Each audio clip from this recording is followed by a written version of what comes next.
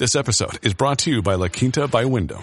Your work can take you all over the place, like Texas. You've never been, but it's going to be great because you're staying at La Quinta by Wyndham. Their free Bright Side breakfast will give you energy for the day ahead. And after, you can unwind using their free high-speed Wi-Fi. Tonight, La Quinta. Tomorrow, you shine. Book your stay today at LQ.com. All right, welcome back, folks. We bring in my great friend, by the way, star of the TV show, John Carney, Breitbart News, Economics and Finance, co-author of the Breitbart Business Digest. John, I don't want to burden you, but I was kind of getting all overheated. I mean, look, Bernie Sanders, I happen to like Bernie Sanders. I totally disagree. He's a socialist. I'm a free market capitalist. But I respect his point of view. He's always been this way. I used to interview him in the old CNBC show, where you were in that newsroom for a while. Yep. But the thing that I don't like is when he calls it, we inherited an economy in ruins, the worst since the Great Depression. Joe Biden makes the same point. And all I was saying in the segment before this is when you actually look at the numbers, Trump's V-shaped recovery, Trump gave them a 6.5% growth rate with barely more than 1% inflation, and the unemployment rate from the peak of the COVID crisis was 14.7. Trump brought it, in the Trump days, it came down to 6. So he handed it. We were doing better than everybody else as well. If you look across Europe, into Japan, into South Korea, all of the peer economies of the United States were doing far worse than we were doing. The idea that they inherited the economy in ruins is actually one of the things that caused our current inflation problem. They had talked about how Trump had ruined the economy all through the campaign. They came in with this mindset of the economy is in ruins when we were, in fact, as you said, the V-shaped recovery was well underway. And then they poured trillions of dollars of more spending, and the Fed kept things too loose. And that's how we got here today. So this insistence that the economy was in ruins was a delusion back when they had it in 2021. And the fact that they keep saying it means they still haven't learned the lesson that got us into the mess we're in today. Yeah. You know, it's funny. They created a lie. They built on the lie, and that's where the inflation came from. The Federal Reserve, as you noted, is also guilty of the same problem. It's funny. I want to talk to you about the job report and stuff, but I've never understood it. I mean, guys on the NEC or the CEA or over in the Treasury Department advising the president on the economy. I mean, they just built this political lie, and they're still doing it. And I think, John Carney, because voters know it wasn't true and then realize the consequences have been very bad for the economy, inflation and so forth, I think, they totally lost confidence in Biden and his party, and that's a kind of sub-theme in this election. You can't fool people. Americans are not stupid. 100%.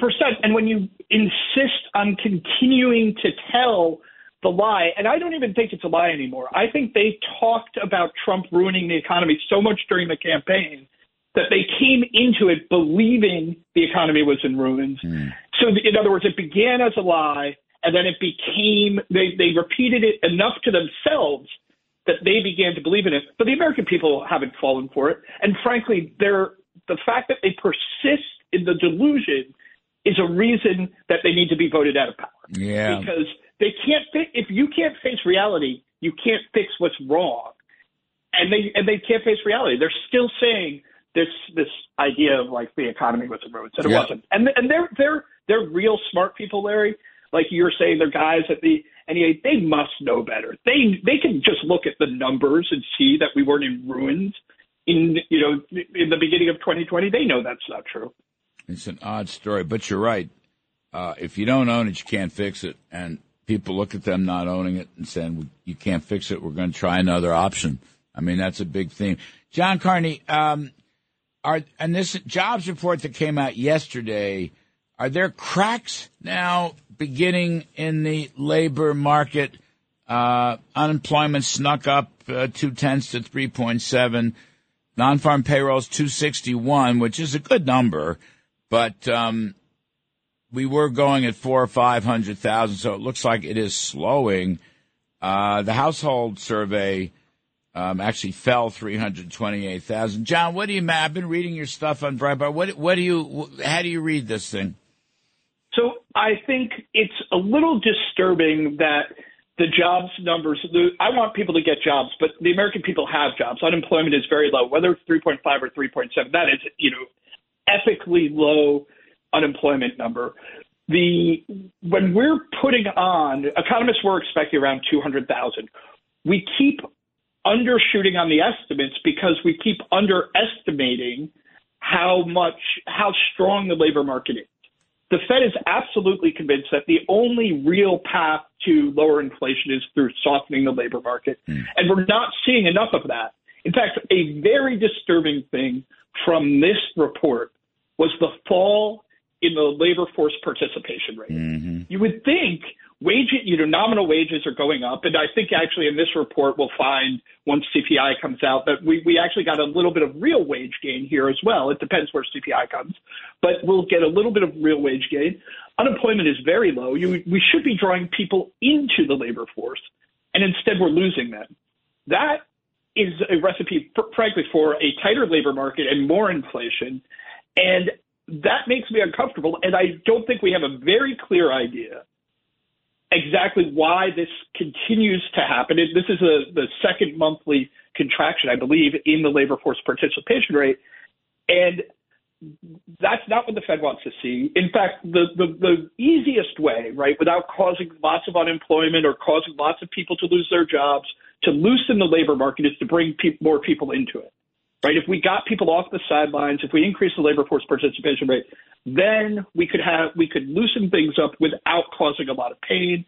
As long as we're shrinking the labor force participation rate, it really is going to require pain to bring down the inflation rate. And we don't want that. We don't want Americans to feel pain. How about we stop paying folks not to work? That would be a good start as well. I mean, you got all these welfare programs. Look, this is a generous country, and when people are in a pinch, we need to help them, but we don't need to help them forever. There have to be incentives to go out and find a job. I mean, I don't know what the right numbers are. I'm going to talk to Casey Mulligan at Chicago University, who's been working on this with my pal Steve Moore. But, once again, they're talking about the Democrats have a child tax credit add-on, which would cost $1.4 trillion, but no work requirements, John Carney. Here we go again. So the allowances for the kids, but the allowances for the parents. I mean, I don't know what the solution is to this gap between jobs that are open and jobs that are unfilled, but that has to be part of it someplace. It does. And the solutions here, we really do have to look at what it is that's discouraging people from working.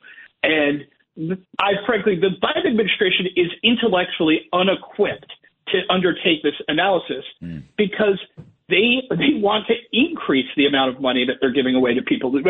Things like we had the rent moratorium, that's over, but that now they're doing the student loan forgiveness. Again, another disincentive for people to need to work. Yeah. I think we need to look at I can understand there are a lot of good reasons why people might not work.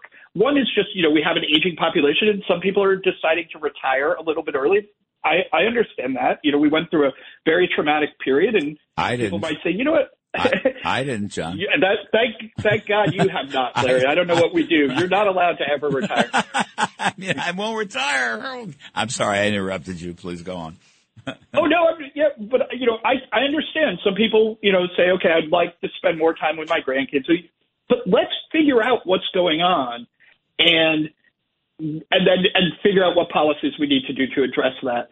A terrible thing that's happening is as long as inflation continues at this kind of level, I actually think it's starting to create a disincentive to work because it creates a disincentive to save, right? You're like, I put money in the bank, but it's worth 10% less after a year. Why should I get that job? Why should I try to save? Why should I think about the future when the future is just me getting poorer and poorer? I don't think that's true. I don't think this is going to last forever. I don't think we're going to continue to see our money deteriorate the way we have recently. But you can understand how that creates a disincentive to work when people say there's no point in saving any money. John, last minute and a half, what's your Fed read? Jay Powell was a little bit confusing at his news conference, but at the end of the day, it looks like they're going to keep tightening. I think they do keep tightening. The question is whether they do 50 or 75 at the next meeting. I think this jobs report from Friday leans towards 75, but we have a whole month's worth of data before we get there, so we don't know. I think their bias is towards 50. But if we keep, if CPI next week comes out hotter than expected, then maybe it's 75. But I think we have people right now think it's going to be 50 and then 25 and then maybe 0. I think that's wrong. I think we're going to get 50, 50, 50. I think it's 50 on down the line till we start to see some real softness in the labor market. That's what they're focused on. Powell made that very clear during the press conference that he's looking at the labor market to provide some hint that we're going to get some relief from inflation. What a great story. The nation's central bank desperately wants higher unemployment. I mean, what a world. What kind of a goofy we should be cutting taxes and regulations, take the handcuffs off oil and gas. Anyway, all these mistakes.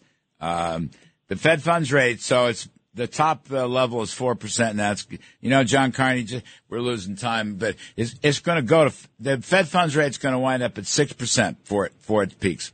You mark my words. And if I'm wrong, it'll be 7 because the inflation is so sticky and the wages are sticky, right? I mean, there's no way around it. Wall Street's kidding itself. The risk is all to the upside. We're not. It's not going to. Right now, people are thinking it's going to be 4, 4.5, 5, 5.5. It's not going to be 5.5. It's going to be 6, maybe 7, maybe higher. All right, folks. John Carney at Breitbart, the best of the best. We're going to take a quick break, folks. I'm Larry Kudlow, and then we're going to talk some politics after that. A lot of these newbie Senate candidates sponsored by Donald Trump have done very well in this race. So we're going to talk about that with Dave Bossie of Citizens United. I'm Kudlow. We'll be right back.